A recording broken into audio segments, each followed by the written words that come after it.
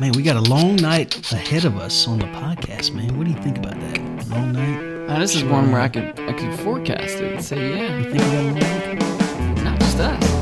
What? Not just us. What's going on this Me and week? you could probably do about 45 minutes tonight of Easy. content. But But if we bring in the golf superfan, what? NBA expert / Music savant? well, I'm a bit disappointed at the moment with, Mr. Alex Goran, official guest number 2. He's going to Going to talk about a big week. Yeah, he's going to be joining us this golf. week. And before we dive into that, let me remind you, you're listening to the Role Players. You've got Arthur Mosley and Daniel Allen. Remember, our opinions don't matter, but you should listen anyway. Before we jump into our interview with Alex, I do want to mention a couple of our sponsors, Yorganizeit.com. Your life, your way, your time. Make sure you check out Yorganizeit.com for all your organizational needs, and also for all your pet sitting and dog walking needs. Hill Strides on Facebook, Hill Strides in the greater Canton, Hickory Flat, Holly Springs, and Macedonia area for all of your pet sitting and dog walking needs. And one last shout out. We got a big shout out from our friends over at Cedarwood Tavern. Yeah, that was cool. I like that. You know, they mentioned us as one of the Good things follows to tune into just for a good podcast. So hope I think we picked up a couple of more followers, and we'll go follow back. Our apologies. We've been a little distracted. Been busy this week. This past week. But with that said, Daniel, you ready to get in this interview with? Let's jump right into it right. because people are going to hear enough of us over the next however long. I'm not going to spoil it, but yeah, let's get right into Alex. So basically, he was a first-time Masters patron, yes, they call it, and we're going to talk about his experience, what he saw, etc., and then a little bit of music talk at the end, in which I get a little overly upset at y'all, but yeah. And now, as a special guest to the Role Players this week, we've got one of our faithful listeners, Mr. Goran T, Alex Goran, on the line, calling in live on our podcast. Well, live as we record, not live as you're listening, but live this week. Mr. Goran, how are you today? I'm doing good. How are you guys doing? Doing well. Alex is like we said, loyal listener, but something happened to Alex. And let me kind of give a brief history. I met him through you, Daniel. Yeah. Playing basketball, right? And he was. We used to battle a lot. He was the young legs, and y'all are similar in size. Yeah. And in the courts, in the games we'd run, there were always like 4 shorts and then 2 big guys. So y'all always had to play against each other. And I kind of hated that because he's younger than me and he's a little more nimble than I was. Yeah, he had more perimeter. Yes. And so anyway. Somewhere between within the last 365, maybe 540 days, Alex has taken this grand liking to golf. Mm-hmm. And we thought, no better time to get a caller in who had the opportunity to go take in one of the premier sporting events, not just of the spring, but of I would say of the year. It's, to me, the premier event in the world. I mean, maybe the World Cup final on a not like worldwide scale, but you can't, like, the Super Bowl's cool with us one day, and it's always kind of anticlimactic. National title game, there's tons of commercials. But dude, the 4 days out there, and this is the drama of it. It's a tradition. Like March Madness is cool, but it lasts a little too long. Yeah, I don't know what to do with myself now. Honestly, I don't. It feels weird because I'm like, what's the other tournament I need to get excited about? You kind of build your way up to the Masters, and then, like you said, it's like the climax. It's like we're here, and anything else after that feels just not as cool or not as grand. Yeah, I don't know. It's kind of like a mourning period afterwards. Yeah, where it's gone, and you want to just kind of, you go out. Yeah, I kind of would just feel like driving up to Augusta and just sitting outside the gates and just looking at it and hoping I can sneak, just something, because it's all this, and it comes, and it's so exciting, and then poof, it's gone. And they do a story about the whole, like, Amon's Corner, and they're like, this is the last time this hole will be touched for another 365 days, and it's like, gosh, to put it in perspective, like, there's really no major tournaments that get played there. It really is untouched till next year. That's insane to think about. So Alex was fortunate enough to attend We went Wednesday. Probably the best session of the week, right? People say so. I've been on a Tuesday, Wednesday, Thursday, so I haven't gone on the weekend. But I mean, honestly, it would be. I wouldn't go on a Sunday, period, because you can't follow anything, and it's just so crowded. Sure. No and then cell Saturday, phones, right? Yeah. So the Thursday was cool. The excitement of that it's actually happening, but the Tuesday and Wednesday were a lot more fun. Because they're more laid back, you can go wherever you want. You can take pictures. To me, those are the days to go. And the Wednesday is, we looked at the par 3 contest, right? So I told him, but when we went, I was like, all right, we got to walk the course because you got to see the course 1 through 18. Because when you watch on TV, it's hard. It kind of runs together, and you got to get a lay of it and know what's here, what's there. So we did that, and we spent like. Planned on spending like 5 minutes watching Tiger come up 9, right? But then you get stuck in that crowd, and like I told him, I almost passed out. I was like, as a short person in a crowd like 15 deep where you're not moving, it gets crowded quick. And then so like I got to see Jack. That's the only other thing. I've never seen Jack in person. I got to see him at the par 3. So we looked, and originally it said 1 o'clock, but then I opened our pamphlet and it was like par 3 contest, 3 to 5. So I was like, all right, it'll start at 3 o'clock. So like 3:30, we're like, let's cruise over there. We went to the practice range. I almost started falling asleep because I didn't get any sleep the night before. So we would go over there, and there's like 3 holes left because it started at 12 or 1. Alex, what turns out is in the pamphlet it was showing the TV schedule that was from 3 to 5. Oh my gosh. But we did get over there, and it's. That little thing is fun, the par 3 contest. I'll let Alex tell the story of what the main event from that, because we got there and we saw Jack was hitting on number 6, and so it happened. We were standing there right on number 7, so we're like, all right, let's stand here. It was pure luck. So Jack and Gary Player and Tom Watson are coming through. So real quick before you tell that story, why don't you tell us as your first time being in Augusta? Daniel and I have been there before, but your first time being in Augusta, kind of tell us what that was like for you, and then kind of jump into this story. Okay, we'll get back, because this was the highlight of the. Yeah. When you walk in, it's just like a theme park, right? I mean, you don't expect it to be as grand and to be as clean cut as everybody talks about. Everybody says how beautiful it is, right? And you go on, you pull into Augusta, right, and you know, Augusta is what everybody talks about, the nickname Disgusta, right? You pull in. Yeah. We got some prime seating in the back of a shady restaurant with the guy wearing a security T-shirt. Mexican restaurant? Yeah, some guy guarding security was like sitting on the hood, Daniel's hood, like guarding the parking lot. Yeah, had like a 45 on his waist. Yeah, it made me real uncomfortable. But then Daniel, I'm like sitting there, I'm wondering to myself, I'm like, what is this place going to be like? Because right now, the first 10 minutes of being in Augusta, I'm kind of questioning everything. And I had hyped it up quite a bit. And I had told him I've hyped it up, and I'm wondering if I hyped it up too much, but I also don't think it's possible to. So I'd hyped it up a bit, but go on. There's nicer, like I've been to other courses in Florida and stuff, and it's like a lot of these places, the shopping malls all have to have like a set style, right? So even as you pull into a city where a golf course is located, it still feels rich, just feels nice, right? And so when you get to Augusta, you don't really get that same vibe. It's not like that at all. They're not higher class Wendy's. Right, exactly. So we walk into this place, and it was incredible. First off, Daniel walks in and forgets to show his ticket and just walks right in. Because he owns it, he's a member. I thought the tickets were up ahead. The scanners. He just zooms right through, and that's the other thing too that we don't talk about enough, Daniel, is that how nice the group, like the crowd, or I guess the people running the tournament there, because they couldn't have been nicer to you about doing that. Anywhere else would have been like you'd have been dragged down and tackled for walking through, right, without showing your ticket. These ladies were like, sir, and they kind of waved you down all nice like, and I was like, oh my gosh, like immediately I had a great impression off of that.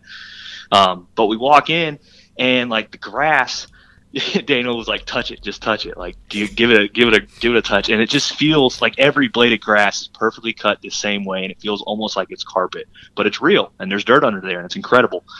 So we're just walking around the tournament, and initially, like when we were walking around, I'm just trying to get like, a feel for everything, and you're kind of overwhelmed at first because it's a large golf course, obviously, right?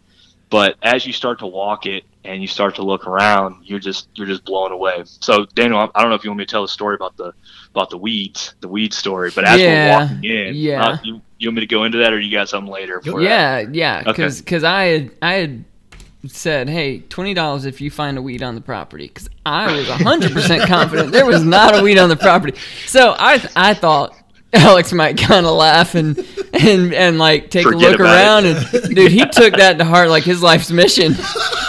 But let me tell you how hard it was, though. I didn't find one till it might have been 18. Yeah, we had walked the course. It probably took us about 2-3 hours. The whole 2-3 hours, I couldn't find one single blemish on this course. We're walking up the fairway of 18.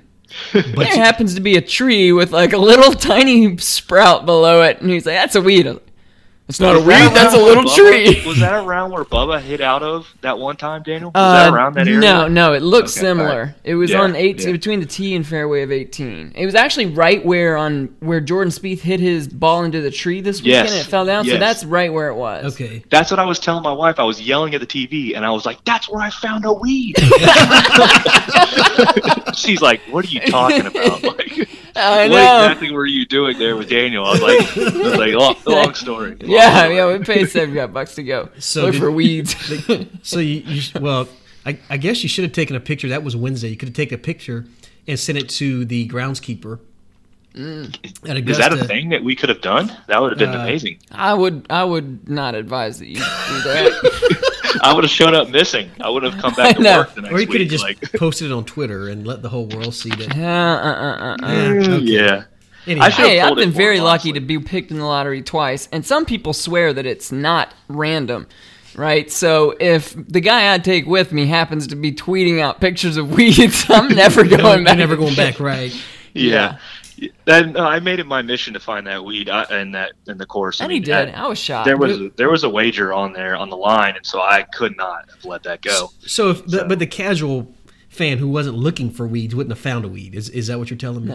No, 100%. Even a serious fan. Now I will ask a question. Let me jump in, and I know you got to tell the par 3 story. It's coming up, but I got a quick question for you. Now, Alex, you become like this diehard golf fan. Are you the golf fan that shows up to the golf course wearing your golf cleats or golf spikes, or are you wearing tennis shoes? Because I have been to several.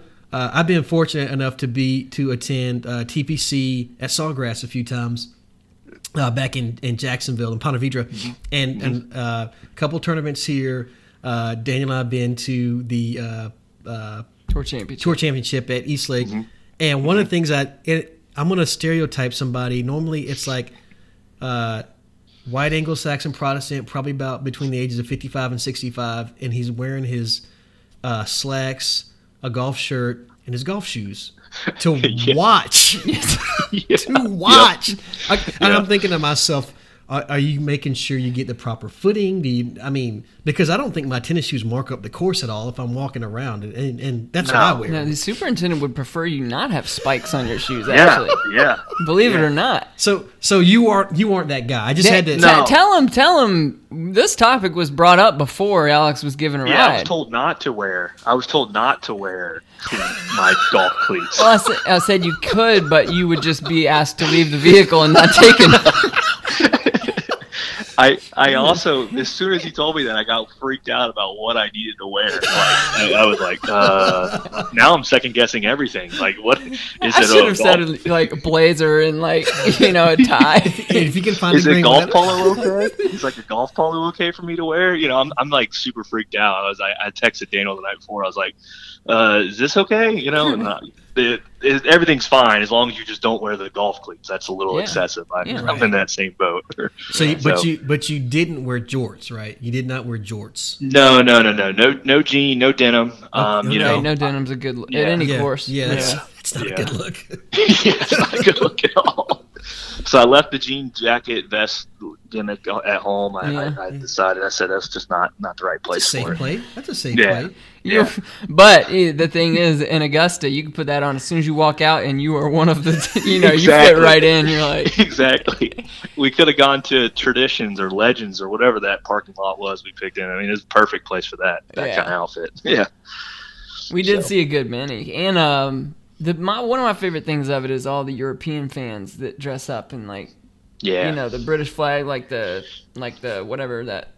What's it called? Union Jack pants, and some people are wearing the old, like Jesper Parnevik pants. Yes. And Jesper. That's what I like. Yeah. I like the flags. I like when they put like flags all over the pants.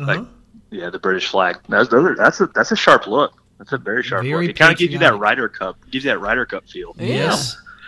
And probably the tournament that is furthest away from the Ryder Cup. Exactly. Yes. Exactly. So no fans chanting dilly dilly. I heard they would be removed. Tossed. Yeah. So no dilly dilly.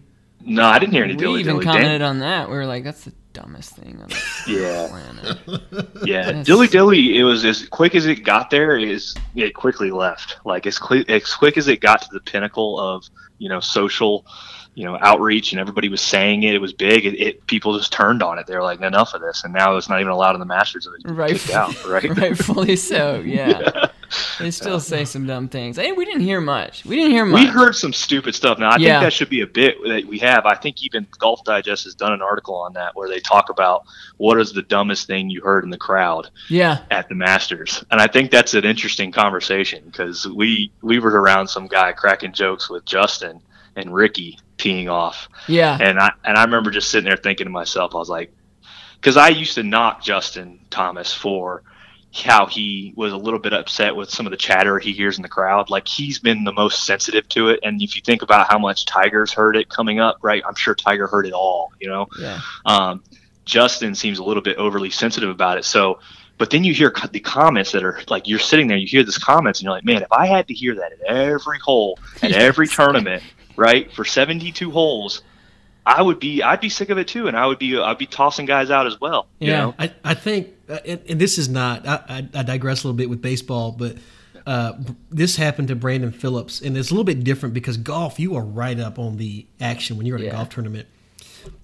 Brandon Phillips, a baseball player, was on deck in Cincinnati last season. I think he was playing for the Braves or 2 seasons ago, and somebody was giving him the business, talking trash across the net. Mm-hmm. And he just kind of like casually, he's smiling, listening to it, and this person's going on, and he kind of leans over and turns around and he goes, bet you won't say that shit in my face. And the person shut up. And that took care of that. Yeah. And so I don't know if golfers... A gentleman's game like golf, that's a little less probably appropriate for Justin Thomas to I could see John Daly saying that. Yeah. You could say Johnny. You could say Bubba saying that. Patrick even might say that, but Patrick would definitely say that. Yeah, in fact, he wouldn't say anything. He just had. He's going to catch more heat now that more people have heard his story, though. I think he'll still continue to be the same guy he is. Yeah, he will. It'll fuel him. I mean, he feeds off that. Man, when we were watching in the golf, I was watching the Golf Network. Picked who was going to win Sunday morning, and every one of them picked Patrick Reed. And Rory. I was like, oh, God, that's over. Kiss of death. Yeah. I told my dad, I was like, he's winning. Nobody's going to beat him. He's not. Right. And they were like, well, Patrick played at Augusta State. He'll have the home field advantage. You're like, no, he will not. No. People don't like him. You know how quiet that was on 18 when he came up and then made the putt? It was the most awkward thing. Awkward, yeah. Yeah. But he doesn't give a damn. He's just like... Yeah. I mean, I'm he here to hates play everybody. golf. I'm here to wear tournaments. Like he just says the robotic thing. I'm here to win tournaments. God, they even asked him, was it bittersweet not having your parents out there? And his response, I'm just here to play golf and win tournaments. Like not even like, dude, you are cold-blooded. I'm just here so I don't get fined. Daniel, speaking of the Patrick Reed Rory combination, what are your opening odds for Patrick Reed to wear the green jacket at the Ryder Cup next year? Like, what are the chances on the first hole he comes out there and he's got the green jacket on teeing off? Right in Rory's face? I can see that. I want money on that. Patrick Reed moment. Yeah, that would be the ultimate. That's gonna be. Oh man, that's I think exactly golf the person needs who more would of do that. Well, I think golf a needs more. bad guy. It hasn't had a bad guy in a long time. well, I was talking to one of my colleagues at work, and he said, "Look, when Nicklaus and Palmer were playing, Nicklaus was the bad guy. He was, yeah. And it wasn't until Palmer kind of faded off into the sunset that Nicklaus became a more likable character. Yo, for in, sure. in terms, and I say character in terms of that, like what you need. People There's didn't no like him. There's He no came drama. There's no Tiger Woods. Tiger on the prowl, and Tiger played this weekend, but there's none of that suspense, I guess, is what it is. And when you have a villain, that villain provides a level of suspense. Man, Right. he is the perfect villain, isn't he? He's He perfect is. villain for anything. Except for one weekend a year when he's wearing red, white, and blue, and he's like my favorite player. In the Ryder Cup, I love him, but I equally dislike. He's more tolerable than he used to be. Okay, because I used to, viciously pull against him. I don't hate him. I don't like him, but he's not as bad. After the first time in the Ryder Cup when he shushed the crowd over there with Jordan Spieth, and then with Rory, that match back and forth was the greatest thing I've ever seen. And so I don't hate him. I would have preferred Little Ricky win it or Spieth or someone not named Patrick Reed, but people are getting a little carried away with the hate, I think. Yeah, I would agree with you. I want to ask you though, Daniel, where do you pair this guy with Pat Perez, right? Because in the guys tough. we don't like columns, right? At least Patrick is like a killer. Pat Perez just seems like he's like, who knows? Time out. Our listeners need to know about Pat Perez, and I need to know about Pat Perez. Yeah. You can Google Pat Perez. You don't know about him for a reason, and that's because he's irrelevant. He has the he's hairstyle. A cool dude. Yeah, he acts like a teenager. He's mid-30s or 40, and he wears a flat bill hat. Okay, so anytime you see a middle-aged guy wearing a flat bill hat, that's a warning sign. Yep. Okay, he's got long hair flowing out the back of his.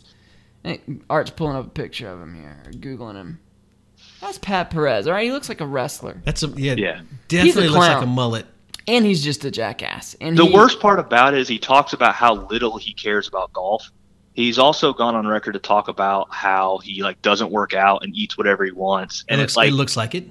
Yeah, no, we agreed. But it infuriates me because it's become his brand. Like Pat, you can say what you want about Patrick Reed on the golf course, but that dude's going to bring it, man. Yeah. And at least he does that. Whereas Pat Perez is like, well, I play golf and I'm not going to change my lifestyle and habits, but I'm going to continue to lose tournaments. It's like, we don't want to hear that, man. We've already had a guy like that, and he was much cooler. His name was John Daly. Yeah. Exactly. But John Daly was He like could the be. everyman, and he cared. Right. I mean, he'd smoke cigarettes out there, but Perez is above Reed. Perez is one at the top of my list for sure. Reed, you can respect. I can respect Reed. I cannot respect. On his play, nothing about Pat Perez that I respect. Yeah. Nothing. We'll probably have this picture up on Twitter to accompany our Dude, podcast. the good thing is we don't have to worry about Pat Perez ever winning a green jacket. So that's not going to be an issue. Do you think we can get him on the show? Him and he can debate Pat Alex Perez? Yeah. Ooh, yeah. We're about the level of media that probably comes calling for him. Yeah. I think you should have a limit where outside the top 100 golfers can't come on. Okay, let's set that limit. As if the 150s are calling us up, knocking on the door. But if you go ahead and say we're not going to talk to you, then it might make them want to. Our producers are hard at work, to get one of those top 150 guys. So more to come on that. Calls. But anyway, you were going to tell a story. I'm sorry, we digress. Well, first, before we get to the part 3, because that was one of the last things we saw on the day. What was your favorite hole? Oh man, I'm blanking on the number now, but it's the par 5. Oh man, I'm right after 12. Yeah, corner 13. Yeah, with all the 13. Flowers. Yes, and the reason why I like it so much is because they got to go. Mm-hmm. They all the players go for it on 2, right? Yeah. So you're sitting on what is that? Eagle putt, right? Yeah.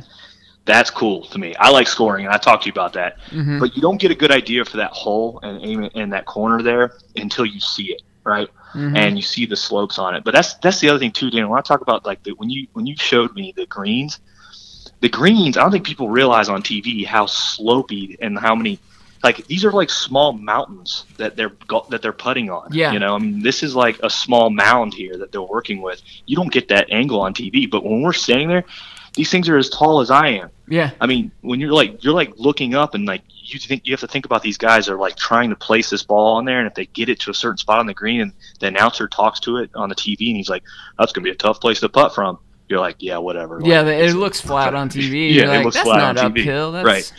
And then you see it, and you're like, God, there could be a person on the other side of that mountain. I can't even see. Like, you know, and like fast. And fast. Exactly. Where they just tap it and it just scoots. I can't even fathom.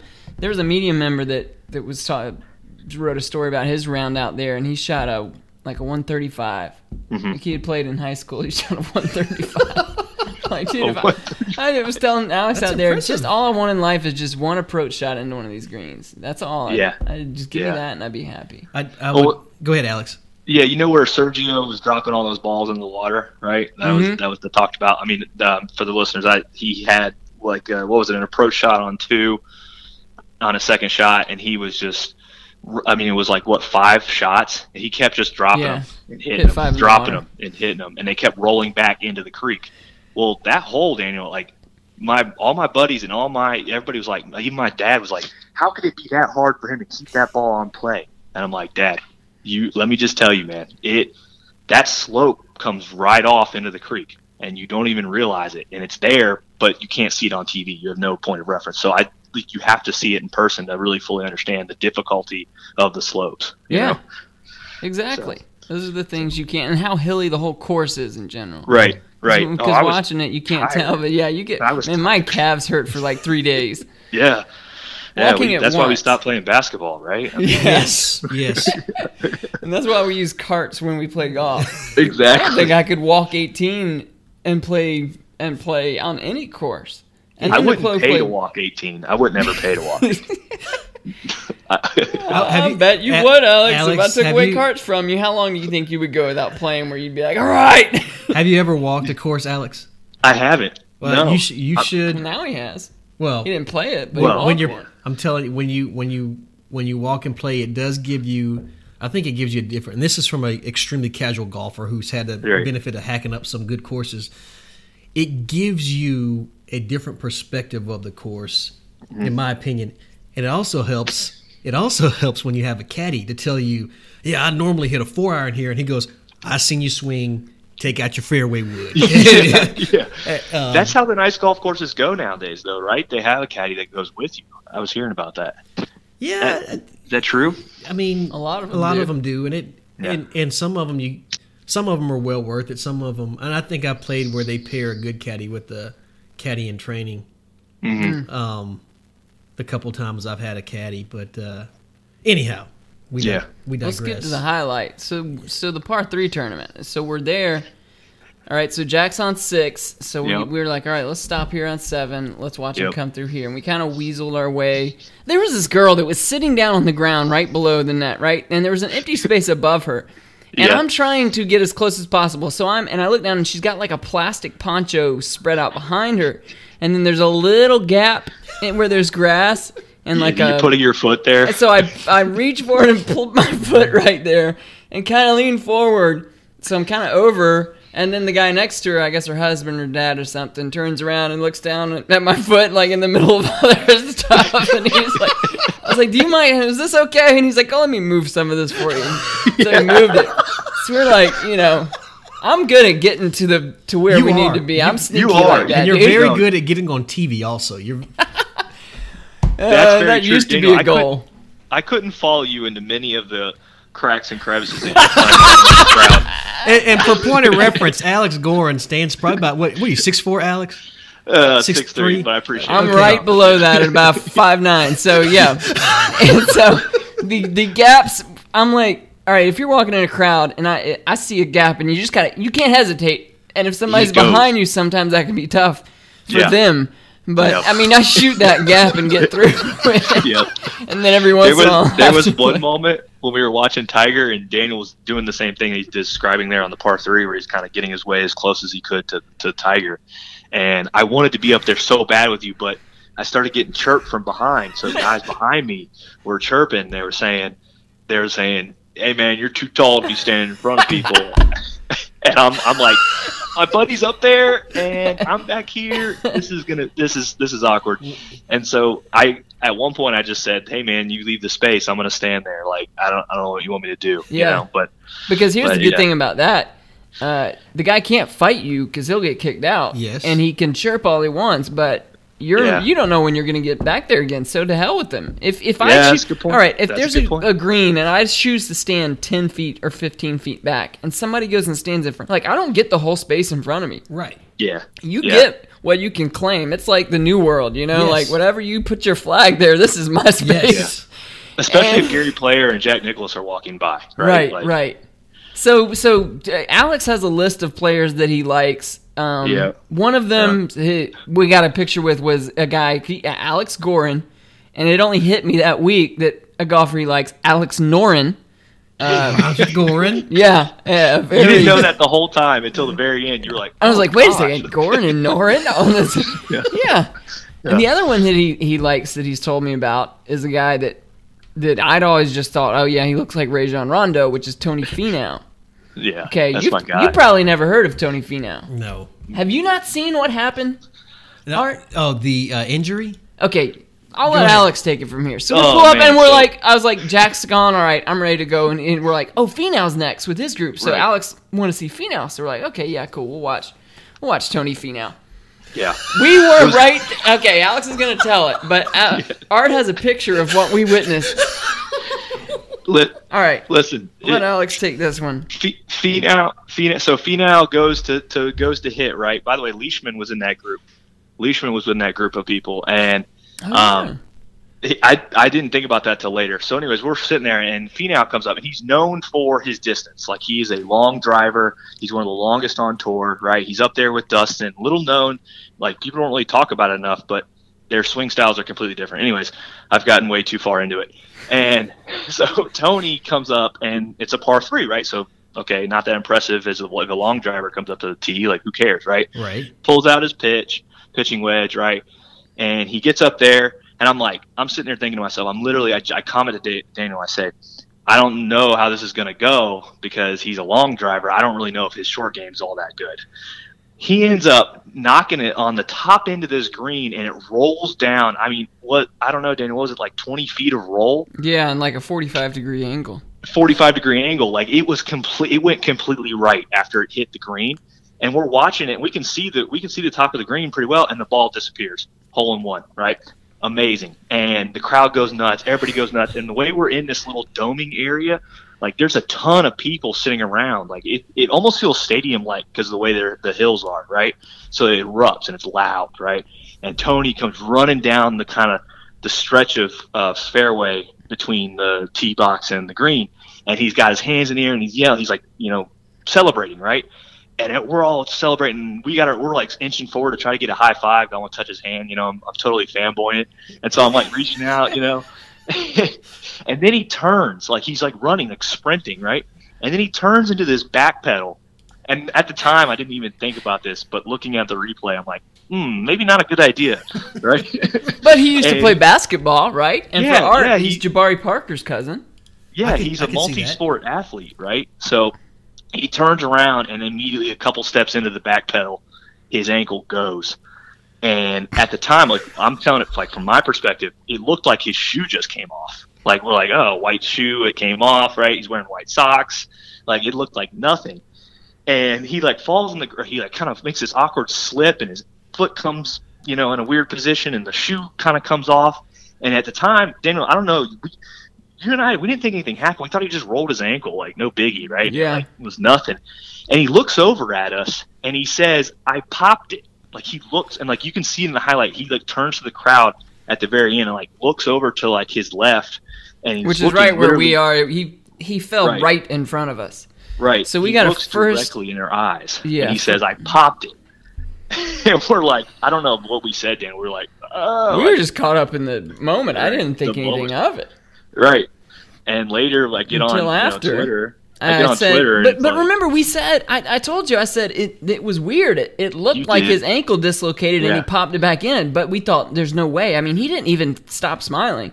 He not once. Didn't even look like he was in pain at all. I just thought he pushed his ankle back into his shoe, but it was just weird looking. He's later talking to SVP on after his round on Saturday, and SVP is like, Scott Van Pelt is asking him. He's like, "What was your pain tolerance there?" And he's like, "Is a 10 out of 10." And I'm like, "No way!" Like, I saw you smiling, like you were looking at us. You were in a good mood. Like, there's no way that was a 10 out of 10. But I guess he was. Goes on to play an amazing round on Saturday. I'm floored. I have no idea how that happened. 6 under, didn't he, or was it 8 under? 7 under is where he finished and tied for 10th. You dislocate your ankle on that course and walk 4 rounds. I can't. It's amazing he wasn't carted off. It was amazing he didn't get carted off, because that's what I think majority of athletes would have done if they'd have rolled over on their back and they'd have said, he was so instinctual for him to just pop his ankle back in. It was casual too. It was casual, yeah. We're like, we went and watched the videos because we thought we would be front and center, but I guess there was somebody like leaning over. The camera angle was too narrow.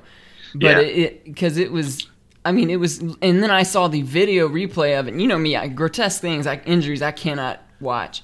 And I saw it once and I was like, because even after thinking back, after realizing what it was, the image of it is like, oh, that's kind of gross. Nasty, isn't it? Yeah. That was not supposed to be out there like that. And the weird part about it is, too, Daniel, where I get weirded out by it is, like, I was like overly excited about it, but it was because I was like first row, like front row, and he had just hit the hole in one, and like we saw it happen. I feel terrible for the guy, but I was like, I came home and I was like showing my wife the video. And I was like, look at this. And she's like, why are you showing this? What is wrong with you? And I'm like, we had the coolest experience in the world. He dislocated his ankle. Dislocating his ankle. Like, it sounds bad, but like, that's just, I'm a big fan. I don't know. It's like one of those Martin Gramatica moments that you'll remember, because on the Masters, and this was his first time playing too. So that's another reason he gutted it out. But for you to step your first time playing there and hit a hole in one, and then you celebrate and you dislocate your ankle. Yeah, and then there's no medical doctors, by the way, at the Masters, right? Isn't that the story? Like they used to have medical. Yeah, they used to have more, and right, exactly, a field or team of them. But I mean, it's not like what happens in golf. You don't dislocate ankles playing golf. Yeah. Right. You might get a bit dehydrated. Or if you're Tiger, you say you dislocated your wrist and pop, which that was garbage. That never happened. But things like that don't happen. Right. Oh, John Daly. Speaking of, once he had a cut on a bad blister, cut, and so he just super glued it and finished his round. He's a legend. So that was kind of the because after the par 3, there weren't any more practice rounds out there or anything. So we got some merchandise and that. What about the food? Oh gosh, don't even get me started on how great the food was. Like every sporting event needs to adopt the Masters operation to get the food, because you walk in to this barn sort of tent thing and there's only one way in, and then you walk out. It's one way, right? And it's self-serve, but it's not self-serve in like a nasty way where like the food's been sitting out there for hours. Like it still feels fresh, and like a lot of the stuff's still cold because there's continually people coming through and grabbing it and they're replacing it, grabbing and they're replacing it. And you get what you want and need, and you keep it moving, and the line keeps moving. So there's never really a wait, which is amazing, because like even when Daniel was like, you want to go get something to eat? I was like, well, I don't really want to miss any of the round. You don't have to. You really go grab your food, and it's so fast you don't miss any of the play. Yeah. So whereas like if you're at a Falcons game, you might miss the whole first quarter going to get a beer and waiting in line. Right. Exactly. And so it's amazing. And then you get to paying, and the lady's like, or the guy is like, you have like a handful of stuff. You're like holding all this food in your arms pretty much. And she's like, $12, $10. And you're like, what? Excuse me? Like, what? It's so cheap. Like, it's amazing how cheap the food is. and you live like a king. You're like, yeah, put it on the card. Like, whatever. Bring me more cookies. Exactly. So it's such a cool, like, that's such a cool experience. But everything's fresh. Like, you open up the bag, and all the food's fresh. The pimento cheese. So let me just tell you all about the pimento cheese. I had never had a pimento cheese sandwich before, and I highly recommend that if you have not had a pimento cheese sandwich before and you want to either start or you had a pimento cheese and you're like, oh, it's nasty, revisit it at the Masters, right? I think it's a great opportunity for everybody to try or even come back to the pimento cheese sandwich at the Masters. It was amazing. It was awesome. Daniel, you even liked it, and you said you had it before and you hated it. I had not had theirs. I've had pimento cheese very often. Yes. And I do not like pimento cheese. And then you gave me a bite, and I was like, whoa, what's this? It's not pimento cheese that I'm used to dipping celery in. And right. And they're so nice, man. They're so nice. Like, all the people that you pay, they're all like, hey, sweetheart, I love your shirt. You want to trade? And they're like all sorts of nice stuff. And a couple years ago, one of the girls gave me a bunch of free cups, but then here, this I'm an idiot. So I grabbed like 3 cookies to carry around and eat because they're cookies I love to death. Some of the best, yes. Right, but I carried it around for so long that when we went to go eat at get a bite to eat at the next place, I'm walking through and I realize I've got the same cookie in my hand, and I get up to pay, and I'm like, wait a second, this cookie I've already paid for, but they're gonna think that I just bought it. And so the lady said, I was like, hey, so yeah, I bought this at the other one. I've just been, I know it looks like I just got it, but I promise you I already paid for this. She's like, okay. I'm like, It's incredible. It's incredible. Yeah. It is incredible because tell the story about how the guy was reaching in the trash can for cups, though. Oh, yeah. What about that guy? Yeah. That was first I've ever seen. A scavenger at the Masters. Man, of all the places not to so I keep all the cups I get. They're little plastic cups, and they're wonderful. Like, it's like the perfect size. I love them. And I told Alex, like, keep them, and some people I've seen go ask people or grab ones that are left around. But yeah, we're walking by, there's a guy collecting the trash. He's got the trash bag, and Buddy with like 25 cups stacked up comes like running over like the Hunchback of Notre Dame, and he's like, can I? And asking the guy, and the guy with the trash just kind of like, all right. So dude reaches into the trash bags and comes out with like 10 more cups and like the biggest smile on his face, and like runs off to with his stack of like 30 cups. I'm like, yeah. It's not a small trash can. It's not a small trash can either. You have to really bend down into the trash can. Like, you're kind of like all the way in, like it's not just an arm reach. And the cups are $1.50 for a drink in them. It's not like you're digging for treasure there. Is this guy going to sell this on eBay? I don't know what he's going to do with it. I have one of these cups at my desk at work. Yeah? That one of my colleagues bought for me. But it's not anything I would have gone in the garbage for. No. Yeah, no. There's nothing I would go in the garbage for, I dare say. True. Except for large amounts of money. A check for $1 million? I think. Not $1.50 cup. No, that's not acceptable. No. So Alex, I got one last question with regards to the Masters. I haven't been, or I've only been once, and that was 5 years ago.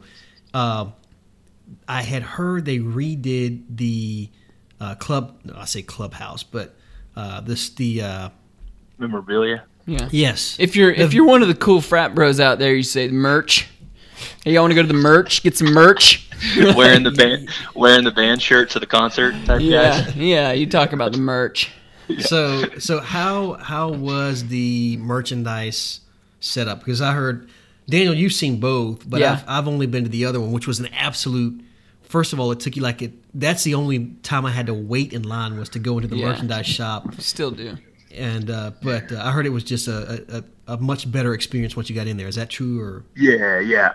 Well, so I'm not a big crowd person. I'm also not a big shopping person. So I wish I had somebody who was like used to that to tell me how good it was. Because I'm an online shopper through and through. But it was incredible how like open, like they have all their I don't know if this is the way it was in the last time, so Daniel, correct me if I'm wrong here, but they had all their polos on a wall here, and they had numbers by each of the polos. So you could stand up from afar and shop the polos that were that were kind of displayed above you and walk up to somebody, and there was like 15 kids there that were just taking your number and going and grabbing the polo for you from the back. And so it was incredibly efficient because just like with the food, you're always moving. You just go up there, you're like, I want the number 15 polo, large, and he goes and grabs it for you and comes back. And so you never really had to like fight over a hanger or fight over a spot, like a little circle or hanger where clothes is hanging up. So it was really efficient in that manner. And then even in the payment lines, same setup as the food, people were always moving. And so Daniel, did it feel like I was in there very long? I mean, I might have gone to like 3 different places. I thought you would be in there longer. I got out quick because I just was getting a couple things and going through, and I didn't know how long you'd be. And I actually went down and went back down towards the number 1 tee, and then I went up, and I might have gotten another drink or something. I did something, and I came back, and Alex was already out there. I was like, ooh. Yeah. It was a good experience. I think the newer shop looks a lot more regal, like the lighting, like everything looks newer, like they have like this hardwood floors, like it kind of makes you feel like, gives you this feel that you're like walking around in like the players' locker room, which is cool. It was a really cool experience from that perspective. Good deal. Daniel, you got go ahead. I'm sorry, Alex, go ahead. No, that was it. That was all I had. Well, Daniel, do you have any more Masters questions? Because I know there's a couple of other things that Goran T wanted to talk about. No, I mean, we briefly covered Patrick Reed in the actual tournament. I mean, if you had any thoughts on the actual tournament itself. No, yeah. The only comment I have is, and I've already kind of gone on about this a little bit on my Facebook, was the coverage of Patrick Reed and his family scenario after the match. Like, I know it's kind of a serious turn, but it really bothers me how a guy he played his tail off all weekend, right? I mean, you can't say a word about his play, whether you like what he did, at UGA, or you like the way he treats his family. All that aside, he played really well, and I think that's what we should be talking about post-tournament. I know that he probably, whatever allegedly happened with the theft at UGA, with all that noise, I'm sure if you want to talk about legality, that's fine, but I think if you go even deeper into that and like a guy's personal conflict with his family, I think that's just a little bit of a stretch. And someone from Golf Digest or Golf.com was the one that wrote the article. And I just didn't like it. I just thought it brought negative attention to a guy who just killed it out there for your sport, So I don't know. It bothers me a lot. I think part of what they were doing though is explaining why there was a lot of negativity out there about him, because golf fans knew about him and know about what the stuff, or at least the hardcore ones do, and so the people that watch one tournament a year might think, all right, nobody's really cheering for this guy coming up the ground. You might wonder, that's a good point, to an extent, and kind of explain everything and why. Like there was an article I was reading, and he was talking. He had mentioned how somebody was asking him about his friends on tour, and he said that Henrik Stenson was a good friend. And then they asked Henrik Stenson, and they said he kind of laughed, and he was like, well, I played one practice round with him, Oh, God, poor guy. He said, I guess if he considers people he's played a practice round with to be his good friends, that's good. I was like, ouch. Oh, from Henrik Stenson, too. See, Hendrick probably didn't even think anything of it. Hendrick feels like that kind of guy where he's like, whatever, he says what he says, and he doesn't really put mince words or whatever.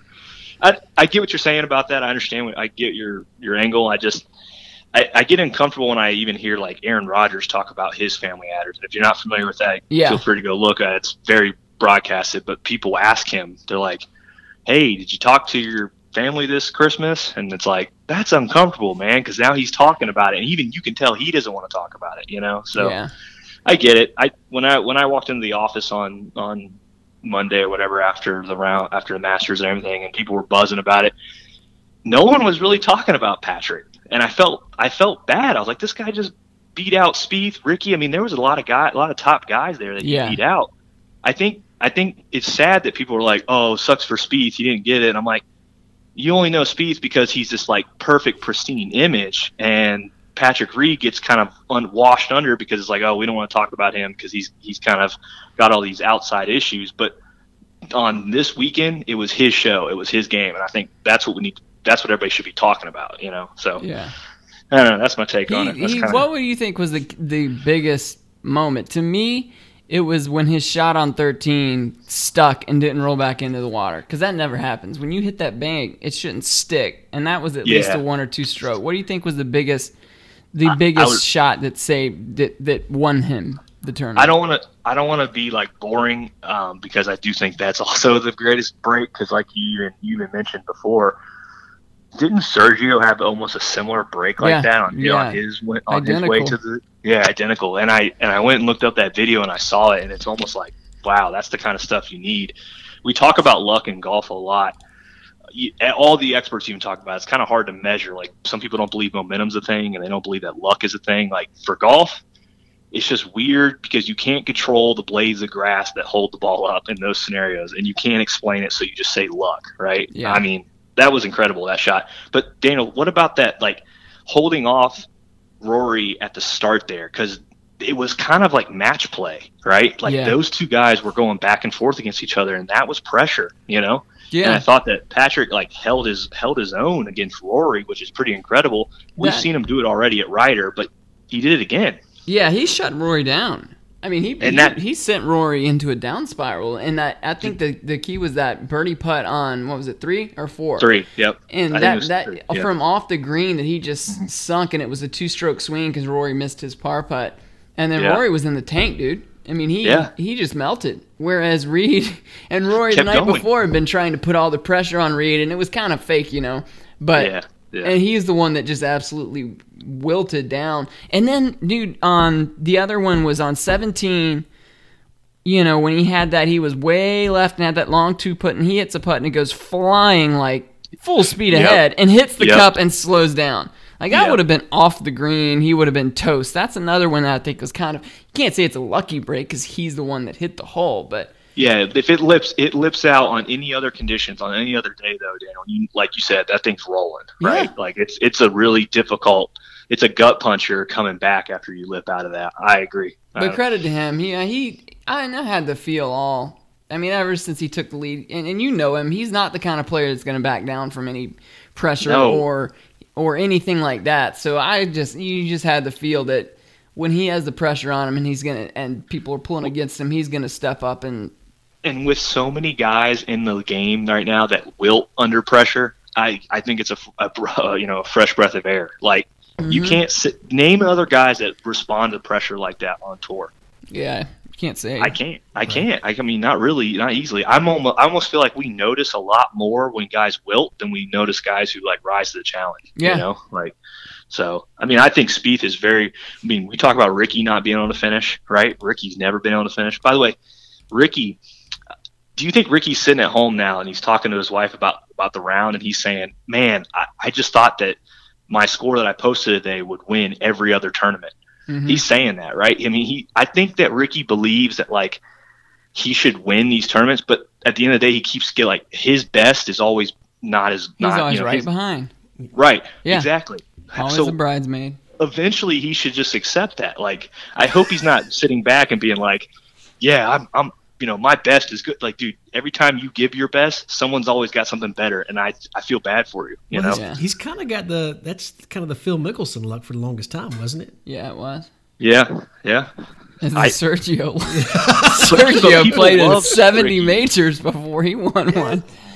People love Ricky. He's like a younger fan's favorite. I never used to like him because he got popular by wearing flat-billed hats and orange and all that stuff, and I was like, it's over the top. I think he's the highest paid promoted guy too. I don't know. I might need to be fact checked. That wouldn't surprise me. And he's won. I mean, he hasn't won much, but he's doing something right. And I read today Patrick's not even got a sponsorship. Is that true? Like, he doesn't even have a gear. He doesn't have clubs. Yeah, he has a grab clubs. Bag. I mean, he's sponsored by Nike. So Nike, Patrick Reed always wears red on Sundays as like an homage to Tiger, right? And he always idolized Tiger. So they wouldn't let him wear red this Sunday. They told him to wear pink. Yeah. Because Tiger's out there in red, and I guess because of all the attention, he wasn't allowed to wear red, and then he goes out and wins the tournament. But he wasn't even listed on their website. Saturday night he was leading, and Nike had their list of golfers, and he wasn't on it. Then Sunday he popped up at the very bottom. That's why I tweeted out, like, even a sponsor doesn't like him.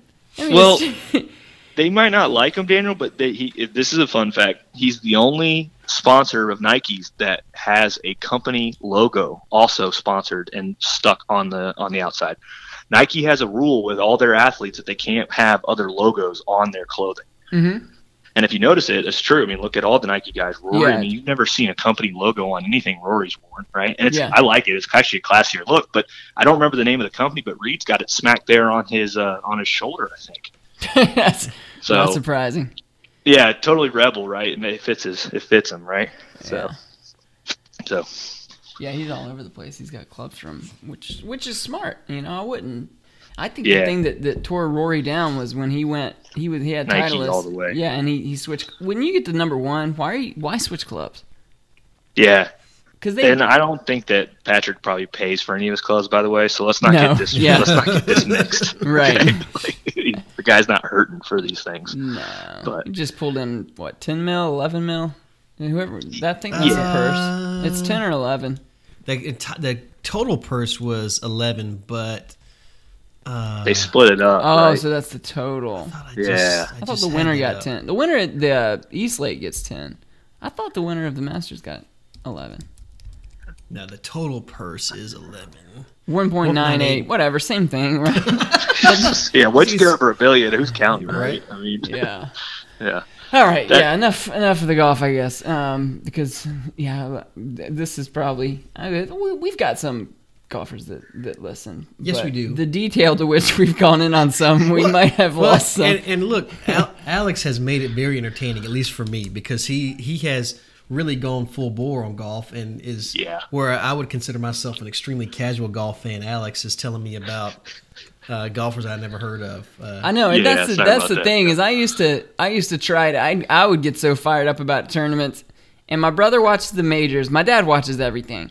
But other than that, there's nobody that I can be like, hey, did you see that shot? And they'll be like, what are you talking about? I'm not watching golf. You know, just not. Yeah. Like I'm the guy who watches more intently when Tiger's playing. Okay, it's the equivalent, right? It's the Tiger fans, but then it's the equivalent of like the Easter Christmas Eve churchgoer, where for 4 years, not even 4 anymore, because PGA people don't really the PGA Championship nobody really pays that much attention to.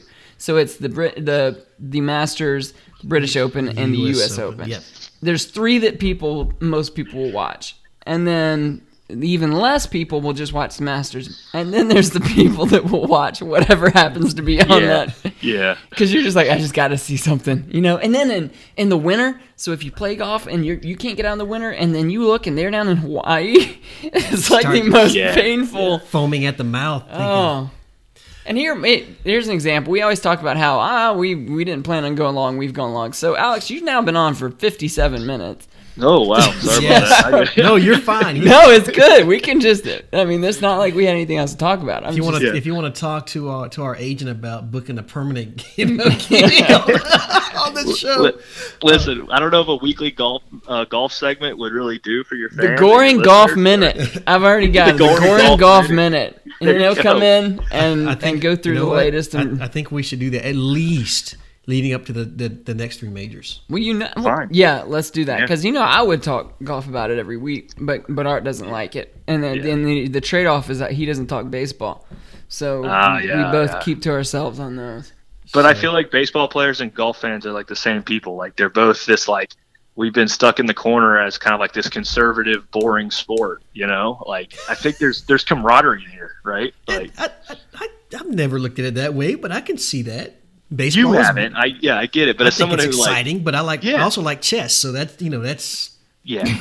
but Art, try to take yourself out of your shoes and look into it from the outside. Like it's slow, boring, and if you don't I could see why people don't like golf too. Like I get it. I think it's incredibly interesting. There's tons of personality involved with it. Like these players, you know. These players have like personalities and stories about them that I think make the storylines interesting, you know. Whereas like in football, it's just a helmet, you know. Right. So. Anyways. So because we don't want to bore the rest of the folks who are listening to death, Alex, you want to talk about NBA Rookie of the Year, all right? And let me tell you, I'm going to tell you, I don't really follow the NBA until about this time of the year. Like I'll watch a game and I'm like, oh, that's cute, that's nice. LeBron's pissed off somebody else. He's not getting his way. He He's sent out pouting. a passive-aggressive tweet. Yes. Yeah. You wanted to talk NBA Rookie of the Year, and there's someone I recently heard who was promoting himself for NBA. Who is that? Ben Simmons. He was promoting himself. I'm That was my vote. I'm pretty sure that Ben He said Simmons, that he should be the Rookie of the Year, yeah. He did say that. He's not really a rookie, though. So that's the thing. He's a that's redshirt what freshman, essentially. Right. That's what makes this interesting, is that, like, he's had a chance to sort of develop under NBA training, whereas I'm going to throw a guy in the hat. It's Mitchell out there in Utah, right? Donovan Mitchell? Yes. Wasn't he in the dunk contest? Yeah. It wasn't a very good showing. I didn't think so. Well, but yeah. here's the interesting thing. We talk about it, right? The Jazz, I believe, are third in the Western Conference playoff standing right now. They just thrashed the Warriors. Think about this, dude. They're third. The Utah Jazz, who just lost Gordon. What's his name? Gordon, lost him to the Celtics. You would have thought you'd have never heard the Utah Jazz ever mentioned again. Yeah. Right? So just purely on, like, buzz factor, he's got the Utah Jazz buzzing after losing, like, a perennial guy like Gordon. And then the only thing that I hear a lot, people say a lot, and I want to ask you guys this, is they got Gobert, right? Yeah. And he was injured for majority of the season. He came back and they started winning a lot more. But he's also a big-time 7-foot center, right? And shot blocking guy. Mm-hmm. So you could say that some of their success is attributed to him, and I could hear that argument out. But, dude, I don't think a post player, unless it's Anthony Davis, I don't think that a post player can lead a team to that, like, in this day and age. I just don't think it happens, especially just a defensive guy. That's fair, but people took a lot of credits away from Kobe because of Shaq, though, right? Because they're like, well, Kobe couldn't do it without Shaq. Well, can Donovan Mitchell do it without Gobert, right? That's the question you have to ask yourself. Well, I think they become. I think if you're comparing Rudy Gobert to early 2000s Shaq, no, okay, that's fair. That's fair. Maybe a little bit of work. That's a stretch. I'm sensationalizing it a little bit. No, I see what you're saying. I don't know. I don't think you can. I don't think it's dependent on. But people can turn around on Ben Simmons and say that Embiid too at the same time. So for sure, the process. Absolutely. Yeah. Embiid's a monster. And, who's going to be a better player in the long run, though? Let me ask you guys that. Who do you guys think of between Donovan Mitchell and Ben Simmons? Well, considering I've only watched Ben Simmons play for about 7 minutes this season, that's I've watched Donovan Mitchell play for about 2 minutes, I can't really give a qualified opinion on that.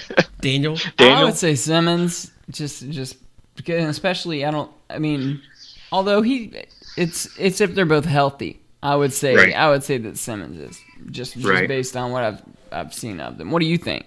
Yeah, I think I'm more of I actually appreciate the Ben Simmons, which is kind of like this like pseudo guard big man combo that Ben Simmons is. I mean, he's a big kid, right? Mm-hmm. And I think that Donovan Mitchell, and I don't want to like put it on him, but like I think he's going to kind of start to move himself back into the pack. He could be a star, like he absolutely could be a star, but his style of play is going to it's not as impressive to me like the LeBrons and the Larry Birds, and because those guys can pass, like the Magic Johnsons, they can pass, they can shoot, they're big, you know what I'm saying? So they're a complete package. I'm not saying that Ben Simmons is those guys yet. I'm not trying to make that comparison, but his style of play, he can do it all. He can pass, right? I mean, he can drive. He's a bigger guy. He can post up, right? He's got a more complete game, whereas Mitchell, I mean, I don't know what his ceiling is. I really don't want to cap him, but I just think that he might get washed up into like something we've seen before. Because we've seen a lot of those, like a Jason Richardson or like that sort of, absolutely, that kind of guy. And Simmons is a guy also, you have more longevity when you're not high flying and all that, playing that role, you can last a lot longer. I can see Mitchell. Man, it seems like there's a player like that. Dime a dozen, right? Exactly. I mean, like I said, he could be the dime a dozen guy though that like raises the bar. He could be that guy, and I'm not, because there's going to be people who are going to listen to me say this, and they're going to call me up, like my NBA friends, and they're going to say, "Are you kidding me? Are you kidding me? Like you're downing Donovan Mitchell, and I'm not. I don't want to make that the case at all. So I just think that Ben Simmons is the more complete package. And who's got more pressure on him though? Ben Simmons, in my opinion, because he was heralded out of high school, heralded at LSU, and was kind of a disappointment at LSU. Yeah. Let's be honest. How much pressure is there ever on a Utah Jazz member compared to like a 76er or a Boston or something? I mean, right. Utah 76er, they've been bad forever. I know, but they at least they're right in Philly, and they're dying to be relevant, and they had AI, and they've at least been somewhat relevant. Utah was relevant? Dude, Utah is like the lovable team that squeaks into the playoffs and then just gets bounced. I'm thinking of the Utah back when I was a... Yeah, you're thinking of the Malone and Stockton days. You got to think about... I'm talking like the Boozer Jazz and like the, that sort of thing. The Andre Kirilenko Jazz. They're not as bad as a Hawk, so I don't want to hear... Derek Favors is on the Jazz still now, right? I'm a sports almanac. Yeah, you bring the history. I can appreciate that. I can appreciate showing the gray in my beard is coming out. Is what's happening. You did mention Derek Favors down. Yes, at South Atlanta High School alum and Georgia Tech Tech guy, ball player Derek Favors, and I think he was he drafted by the Jazz? I don't know. I don't believe he was. The Nets. But he's been out in Utah for. A few years, at least 3 or 4 years, I think. I think it was the Nets. It could have been someone other than the Nets. His Nets was his longest time. I feel like that's what I remember. Yeah, I think it was. Now I gotta find out. So fact check myself live. Y'all talk about something. Alex, since we're talking NBA, the playoffs start. Is it this weekend? Last game was last night. Yeah, so this weekend. Yeah. Do you have an odds-on favorite by the Nets, yeah, to win the. Let's go Eastern Conference. Is Golden State going to win? Question one. Yes. Is Golden State going to repeat? Yes. Okay. Yeah. All right. Yeah. I think but wise choice, my friend. Houston Rockets. I want to watch the Houston Rockets because I think they got the team this year. But if you want to ask me my favorite, I think it's got to be the Warriors. But I think the Rockets are cooking up something special. I mean, CP3 and Harden are playing better than I would ever imagine. But watch out for these dark horse. Watch out for the Thunder, man. Are they going to make it? I don't even know if they're in the 8th. Is that the Oklahoma City Thunder or the Russell Westbrook Thunder? Because I thought Oklahoma City only had one player on their team. Listen, he chirped that critique of him today. I believe I saw a video of Russell talking about how he doesn't really want to hear this whole thing. He's a stat chaser. That he's like, if other people on the team don't want to go after the ball, then I'll go after it. I encourage all users to go out there and watch that video because it was like kind of a motivating statement. But he said why. He gave the world his answer on that. I used to dislike Russell Westbrook when KD was there because KD I loved it back in college and everything. Right, so Russell, I always thought, all right, he's a ball hog, and I think he did shoot too much. But I've grown to appreciate him in the last 4 or 5 years, and especially by himself. Because how can you not watch him play and the energy, which is it's inhuman. No one should be able to give that much effort and be that fast back and forth. And he takes over the top a little bit. But you can't be, I have to eat crow because you can't be a ball hog and rack up the assists that he does. It just does. They don't go hand in hand. Yeah, I still think he's a ball hog. And I still don't like him, and I think he got his fashion advice from Cam Newton. So fashion's hideous. All the reasons awful. to dislike Russell Westbrook. What about the East? Oh man, that one's a tough one. What's going on with your boy Bron? Well, now that Kyrie is no longer a part of the Celtics, I think Bron is going to walk like all the way. Mm-hmm. Like, because listen, we know the Raptors are pretenders, right? I mean, that is such a clear. They'll never be able to shake that, right? Right. Mm-mm. DeMar DeRozan has an outdated game. He shoots a lot of 2-pointers. He's always taking jump shots. Like, that's the Kobe era, and that's not working anymore. We need more 3 balls. We need higher chances, fast running, play like the Rockets. Just shoot. Like, keep it running gun. Has Kyle Lowry ever beaten a guy off the dribble? No. When I've watched, I've never seen it. I've also never seen him hit a shot. He might. Is he a superstar? He gets into the All-Star game every year. He might have beaten Mateen Cleaves off the dribble. I think that's the only guy he could ever beat off the dribble. He is just like a chubby little slow point guard that can't really shoot. Oh, like I know. Like he's like a poor man's Andre Miller. Like the point guard from Kentucky last year who... Oh, what was his name? Yeah, I know who you're talking about. Short shorts. Bacon or Briscoe? Briscoe. Yes. Briscoe. Yeah. Briscoe. That's who he is. Where's he at, by the way? What's he doing? Might be backing up Lowry. They may be training him to be the next Lowry. No, I do know that Toronto has that kid from Wichita State, the Shockers, that was there. That seemed like he was there for like 6 years. Ron Baker? No, not Van Ron Baker. Fleet? Well, Or Van Fleet? Vliet. Van Van Fleet? Fleet. Yeah, I think they got him. Yeah, I think they got him. Gotcha. So, anyways, yeah, I got Bron. I got Bron going all the way. I'm a fanboy of LeBron James. Yes, you are. So Yes, you are. I defend him. I defend him forever. And Daniel, you've been called me on some of the hypocrisy. I mean, I think LeBron is the best, right? But KD is also great. But here's my issue with KD is that he seems so mentally soft to me. Like he's just like, he chirps people. He made those fake accounts on his Twitter and he was arguing against himself, or against other people for himself. Mm-hmm. Like that's creepy, man. Like that's weird. That's on like another really level. Weird. You know what I honestly thought though when he went to Golden State and even it seemed like Westbrook was rubbing off. To me, it seemed like he was trying too hard to be hard. To be harder and tough, like to be gruff and he's just friendly, nice KD. That's just his nature. And it seemed like he would be out and just he was trying too hard to be a tough guy or to get a tech. The Twitter thing, dude. I mean, I'm sure LeBron probably has those. I mean, he probably pays, farms that out. Right. Dude, farms that out. Dude, to be on your phone and writing posts to people about defending yourself. That one I couldn't defend. That's where I was like, well, might want to sit this one out, KD. Just take a few off, take a few plays off. How bad do you care about people opinions or thoughts on you as a millionaire especially if you're a superstar player. Right? Right. Who cares? Exactly. Why do you care? But I love watching LeBron play. I just don't like a lot of his just kind of melodrama, I guess. Yeah, he's the same way as KD in a sense that he's so concerned about his image outside the game. Mm-hmm.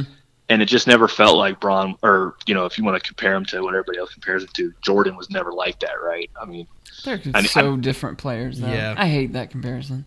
I hate that comparison completely different. Can you compare Tiger Woods and Michael Jordan, though? Right. Yeah, it's I don't know. The only thing about LeBron too is that every time he leaves a team or even teams he's on, there's always some sort of drama with Kyrie or down when he was Miami and with Chalmers and Bosch. And there's always bumping your coach and stuff like that, and how he was asking Riley to come coach mid-season. There's just always drama around him. Yeah, I agree. Dude, he's a beast when he gets out there. My goodness. And this knee injury that Kyrie said that he was threatening to get surgery on before the season, that was kind of scaring the Cleveland Cavaliers, is clearly that wasn't just he wasn't bluffing. He really there was some issues there that he needed to get fixed. And I think that also played into why LeBron was like, yeah, go ahead. He didn't even fight it, So here we are now, Yeah, I think it's Cavs Warriors. I think that's going to be where it finishes. What do you got? You going to take a dark horse? Hey, Cavs Warriors. Yeah, I'm gonna take a dark horse. I would have said Boston. I'm gonna take the Rockets. Yeah. Your dark horse is the number 1 seed. I like that. It's a different definition of dark horse. We've heard that before, Daniel. Remember the conversation in the crowd? We've heard that. Oh yeah, so that's something we mentioned. We were sitting there, and these guys were talking about what were their picks for the Masters to win the Masters, and the guy's like, and for a dark horse, I think Tiger. He's my favorite. And we're like, what's the odds-on favorites? The odds-on favorites, your dark horse. Cool, man. All right. Nice. Yeah. I think the Rockets is a good pick. Rockets, and then you want a dark horse. Give me Giannis and the Bucks. Oh, the Bucks? wow. So say his last name for me. Akuta Tatimpa. Akuta Tatimpa. I've never heard anybody say it. They just call him the Greek Freak or the Giannis. Greek Freak. Oh, I've heard there was one.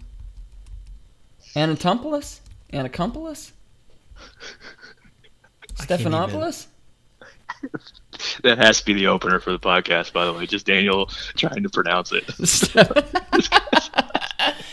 I'll give you a dark horse. I will say, I mean, this is not going to happen, but if I had to pick a team not in the top, not the top 1 or 2, I'll go with Russ. I'll go with angry little Russell and the Thunder. With Carmelo and Paul George, 2 guys that were superstars. Yeah. Yeah, I think Steven Adams, he's still easy. healthy, isn't he? The Bucks is the biggest dark horse I've ever heard. I think the Greek Freak has a lot of room to grow, man. I don't know. I can't hit a jump shot, man. Giannis Antetokounmpo. How do you say that? I think it's Atunkapo. I sound like my 2-year-old trying to pronounce a word. Atunkapo. No, it's Anakimpo or something. I think it's Anakimpo. Antetokounmpo.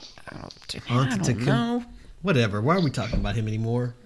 We're getting to that point. Yeah. Yeah. Well, he doesn't. I don't really care about his jump shots not falling because he's just going to dunk on somebody and put somebody else on a poster, and that's jump over somebody. Yes. Yeah. And then what happens when they put Braun on him? Who's he going to go to? What are they going to do Nobody. Yeah. Middleton.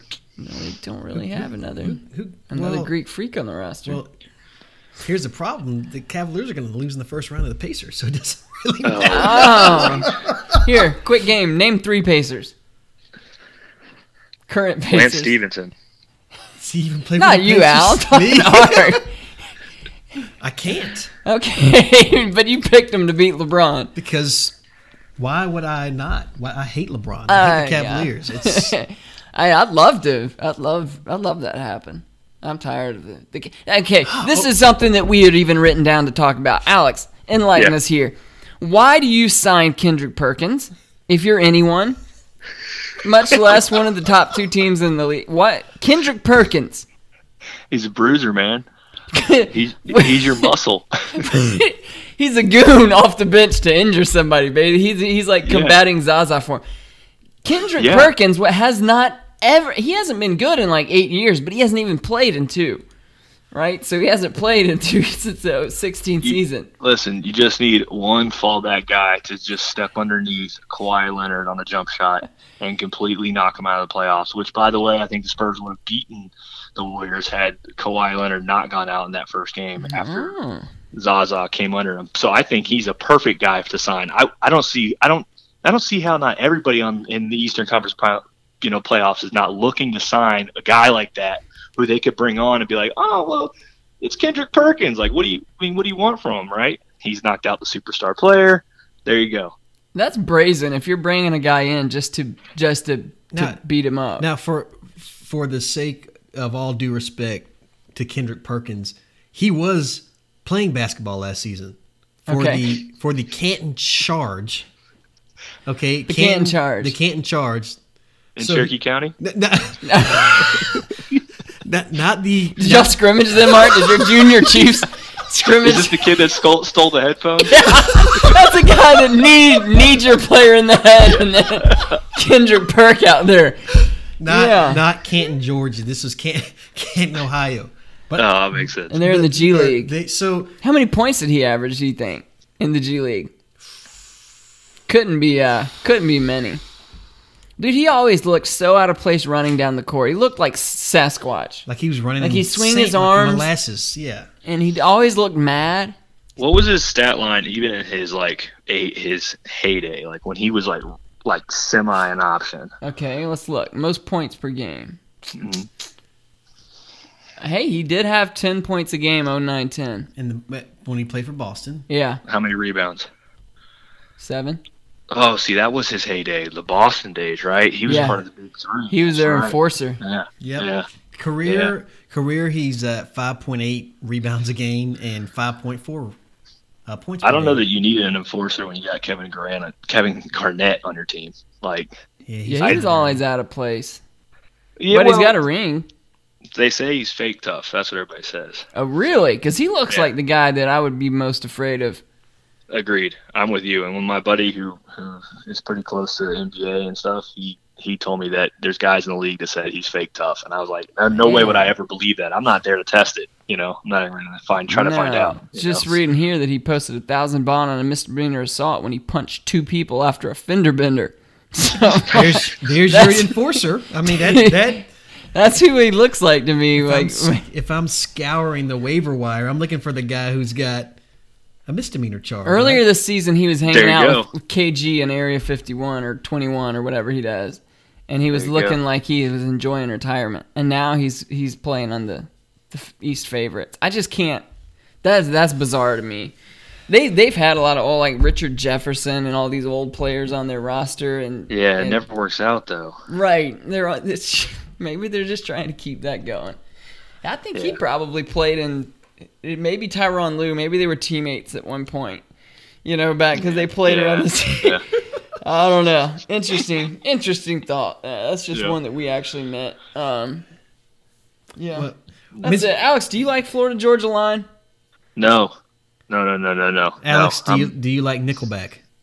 No, I don't like either of those 2 bands. I thought that was a great reference, though, by Daniel. I think they're the same people. I mean, have we ever seen the 2 bands in the same room? Well, I'm going to time out. Okay, because Nickleback has never had Nelly do a remix of one of their songs. Are we sure about that? I'm willing to bet something very precious to me that Nickleback has never had a remix with Nelly. Look at this photograph. Have you? Hey, when you were you weren't in college then. 2001. I'm a freshman at UGA. The song that is on every bar radio is what? This is how you remind me? This is how. Yes. Yeah, that's the dumbest song in the world. Okay, but I'd listen to that 100 times a day before I listened to this whatever in Florida Georgia. And have you seen how they dress? See, that song gets stuck in your head. Have you seen how they dress? Well, they're like country frat. They're not country. That's the thing. Like they're not country. They're they're like poppy hip hop. They're country they're trying in to the be cool. sense that they're country in the sense that Florida's in the South. Like really not. And they twang that they sing with, it's so over the top. That song Cruise they had that was like popular in the summer, that kind of set off the summer. I think it was 2015. They have a couple songs that you'd say, hey, yeah, that's not get bad. Down with this, right? It's the persona, man. It's 2 more it's songs. The persona. Dude, you can never look me in the face and tell me Nickleback is better than Florida Georgia Line. Nickleback is better than Florida Georgia Line. I think you on my life. There is something you've been drinking right there in that water glass. Was not water. No. Daniel, you got Chad pretty good music taste, Kroger Chad Kroger married Avril Lavigne. Okay. She's not my cup of tea though, so that means nothing to me. Okay. I just actually gives him some street cred there. Yeah, she was growing up. Is she Canadian also though? Yeah. Well, see that doesn't count. That disqualifies that reference. This is not Canada. It's the U.S. Lavigne was where it was at. Florida Georgia Line is 10 times better than Nickleback. Who does that? Daniel, is that where you're going on? Is that That's where I was going, Alex. Daniel was telling me I said coolest. I said cooler. I haven't listened to enough Florida Georgia Line to compare them lyrically. I would listen to them over Florida Georgia Line. I would say that if anything is going to be cool, and Google a picture of Florida Georgia Line. Nelly was in the video. Google a picture of Florida Georgia Line. I would tell you that. Just put Georgia Line and then something. No, don't go to their website, man. He's over here giving them hits. He goes to their web. Look at that, dude. He looks like Joseph, from the Bible. He just looks like Kid Rock. He's not. Dude, to the day I die. Go down here. These are the kids. Kid Rock was you don't compare Florida Georgia Line to Kid Rock. I mean, they don't look like it doesn't look like Travis Tritt or Alan Jackson. He's wearing Merle a fur Haggard. coat with bezels on it, and because he was hanging out with Nelly, man. Hat. That's what happens when you hang out with Nelly. They're so lame. They're the same people. I'm with you, Art. That's Daniel that's saying that. No, I'm saying they're better than Nickleback. It's not. No, I agree. No, I'm saying that Kid Rock reference. I think you're on it. I think they're the same. Y'all are. Yeah, I'm about to walk out of this. Comparing Kid Rock to Florida Georgia. Get the. If you put big rims on your truck, look at him right there with Avril Lavigne. Dude, you can't be. Please tell me what is appealing about Avril Lavigne. Oh God, get out! All right, I'm very confused by this look here. maybe not at the moment. Way dark eyeshadow. I mean, Back in the day, hey, she was edgy, man. She was edgy. We haven't seen Avril Lavigne in a while. Beauty's in the eye of the beholder. That's one thing I will admit to. So, X. You know what else is X. Yeah, she woke up and said, I didn't say he's cool. I think he's lame as I think his band is lame as hell. I just think Florida Georgia Line is like one step below him in terms of. We're gonna put a poll out on. They tried too hard. That's what I'm saying. Nickelback never tried. Whatever, they had success. Florida Georgia Line tries too hard to be a specific thing. They want to be a crossover hip hop and country and be cool and have Nelly do remixes. That's great, but it's all made by a record company. It's all bullshit. That's what I'm saying. It's like it's all they just have a twang, and so they dress him up and put him in these colored trench coats or whatever the hell he's wearing. And they get out there. They have no talent at all. This rant is amazing. I love this rant. I never thought I'd hear you rant about this, Daniel. Ever. I just can't stand Florida Georgia Line, man. I'm hurt, man. That's I'm surprised that you like Florida Georgia Line. Well, I think their music is a little catchy. I mean, like I said, there's a lot of things that are catchy. Call Me Maybe. Did you like that? Carly Rae Jepsen? No, I did not. That was the catchiest song I've ever heard. Okay. I still sing that. It was extremely catchy because imagine being in a room with, I don't know, 800 middle schoolers and they play that song, Okay. And it's like, oh my gosh. But you said you like Florida Georgia Line because they're catchy. In a different way. It's not. I would listen to the Carly Rae Jepsen before I would listen to Florida Georgia Line. I would not because I would feel like. Yeah. This is crazy. Hit my number. Call me. Okay. Or maybe. We've gone off the rails here. Way off. Alex Art singing Carly Rae Jepsen. I gotta go eat dinner. Oh my gosh! I hear you, man. We've taken way too much of your time. Thanks so much for joining us this week, Alex. Yeah. And this will, we'll have you on as we'll do the major minute with Alex at the next major Golf Minute. Goran Golf Minute. I'm sorry. Goran Golf Minute. Yeah. Perfect. Thanks for joining us, sir. I've been a role player all my life, so it makes sense. There we go. Step into it. Fits right in. He fits right in. All right, fellas. Y'all take it easy. Sir. Appreciate it, man. Bye-bye. So there you have it. If you've made it to this point, then you're right. At this point, very loyal. What we're going to do now is we're going to break down the upcoming major circuit in tennis, men's and women's tennis. So Art and I are going to now break down. Figure if you've listened for an hour and a half or however long, let's just go ahead and let's cover every innocuous sport known to man. No, thank you very much to Alex for basically and to his wife for giving a little bit of time and staying that long with us and talking that much. It's hard to I always tell people, and we've mentioned on here, that you don't realize how long you've gone until you look up at the timer. And we look up, and it's been an hour and a half. Yeah. So I know we ran long. Big thanks to Alex Goran, first-time Masters patron, golf superfan, NBA pick up basketball star. Hey, let me mention this too. That man at Kennesaw State, his flag football team has gone down in the record books as that he had a team called Greatest Show on Turf, and. Dude, they just blitzed everyone. I think he won back-to-back national championships. They were ranked like number one.